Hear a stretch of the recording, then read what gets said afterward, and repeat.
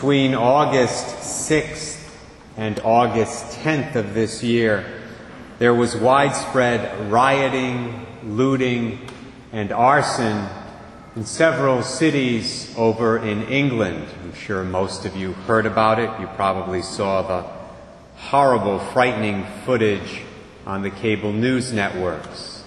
The people who were engaged in this activity were completely out of control. In fact, that's putting it mildly. They indiscriminately destroyed the private property of other people. They caused good citizens, law-abiding citizens, to fear for their safety and even, in some cases, for their lives. The world was shocked. Although, according to the Prime Minister of England, David Cameron, the world, and that includes the people of Great Britain, should not have been shocked. They should not have been at all surprised. Listen now to a few of the things Prime Minister Cameron said to the citizens of his country in a speech that he gave a few days after the chaos had finally ended. He began by saying, "It is time for our country to take stock. Last week we saw some of the most sickening acts on our streets." Then a little later on, he got down to the nitty-gritty. He said, "So as we begin the necessary process of inquiry, investigation, listening, and learning, let's be clear. These riots were not about race.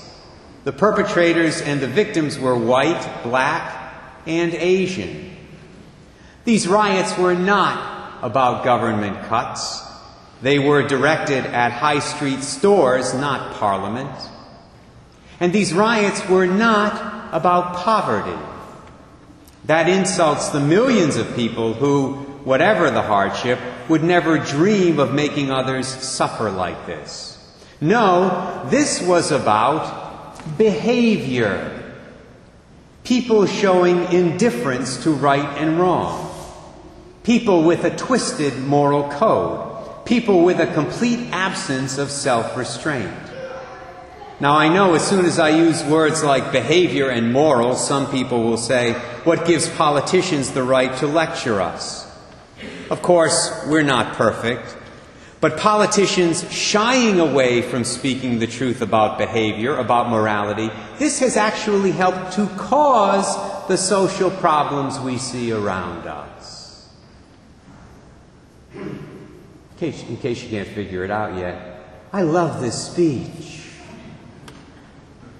We need to hear more of this. Pro-choice Catholic politicians in this country need to read this speech. "We have been too unwilling," the Prime Minister said, "for too long to talk about what is right and what is wrong. We have too often avoided saying what needs to be said about everything from marriage to welfare to common courtesy." After giving some reasons why this is the case, he added, "In this risk-free ground of moral neutrality, there are no bad choices, just different lifestyles. People aren't the architects of their own problems. They are victims of circumstance. Live and let live becomes do what you please. Well, actually, what last week has shown is that this moral neutrality, this relativism, it's not going to cut it anymore." Now that sounds a lot like Pope Benedict XVI, does it not?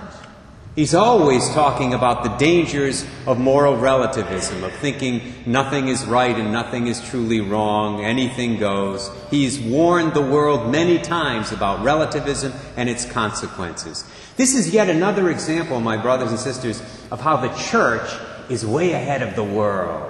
Now, that's not what we hear in our day-to-day lives out there, is it? We normally hear, oh, the church has got to get with it, church has got to get with the world. No. It's the exact opposite. The world needs to get with the church. Well, maybe that's finally happening to some extent, at least over in England. Praise God if it is. Cameron continued, One of the biggest lessons of these riots is that we've got to talk honestly about behavior and then act, because bad behavior has literally arrived on people's doorsteps, and we can't shy away from the truth anymore. So this must be a wake-up call for our country. Social problems that have been festering for decades have exploded in our face. God bless Prime Minister David Cameron for making it clear to his people that we are all human beings who are endowed by God with the gift of free will.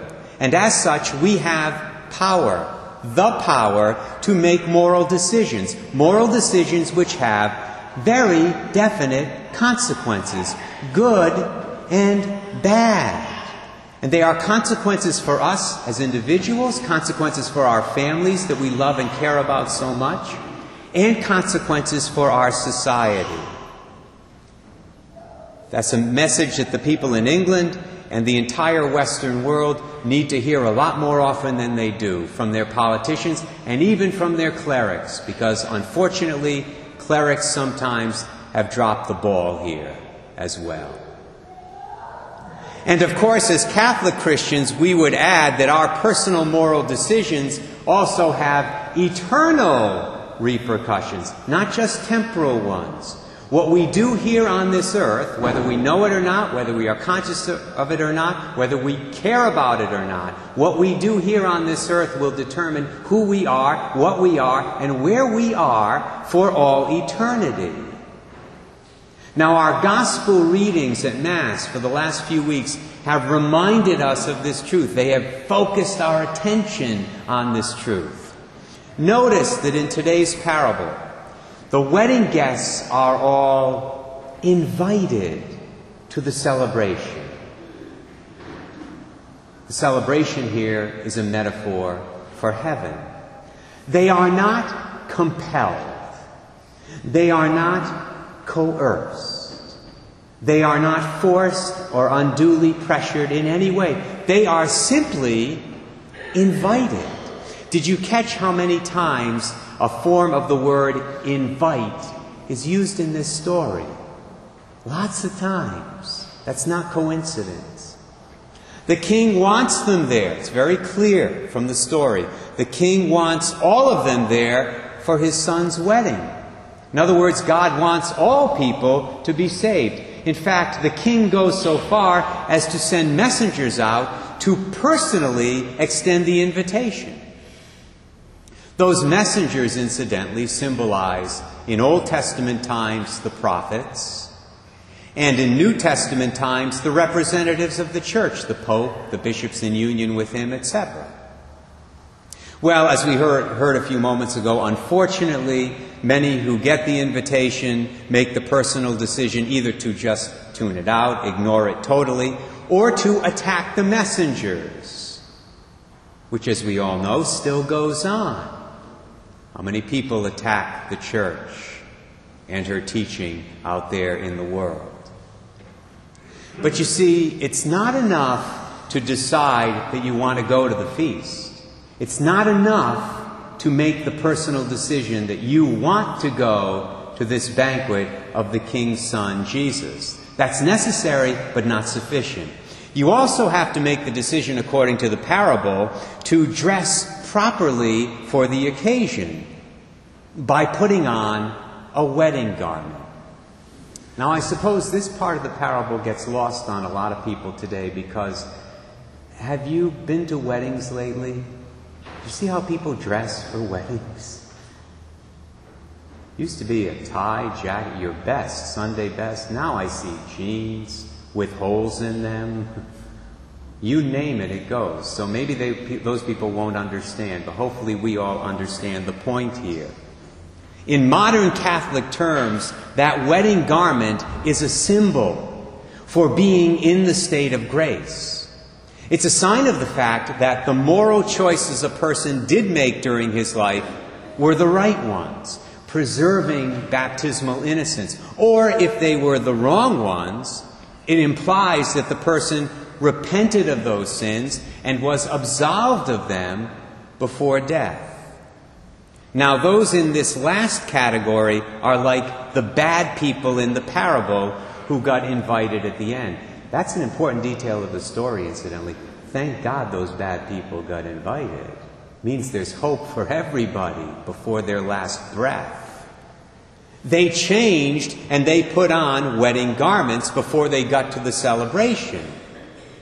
With the exception, of course, of that one bad dude who thought that he could get away with it. So he came in his dirty outfit. The king, as we heard a few moments ago, was not impressed. That didn't cut it with him. I think Prime Minister David Cameron would really like this parable because it contains an important message about personal responsibility and accountability. A message that far too many people in his country and in our country have ignored for several decades now. Let me close this morning by quoting a few more lines from his speech because it's so good. You don't hear this too often. This is great stuff. They illustrate this very point I've been making. Cameron said, just as people last week wanted criminals robustly confronted on our streets, so they want to see these social problems taken on and defeated. Our security fight back must be matched by a social fight back. We must fight back against the attitudes and the assumptions that have brought part of our society to this shocking state. We know what's gone wrong.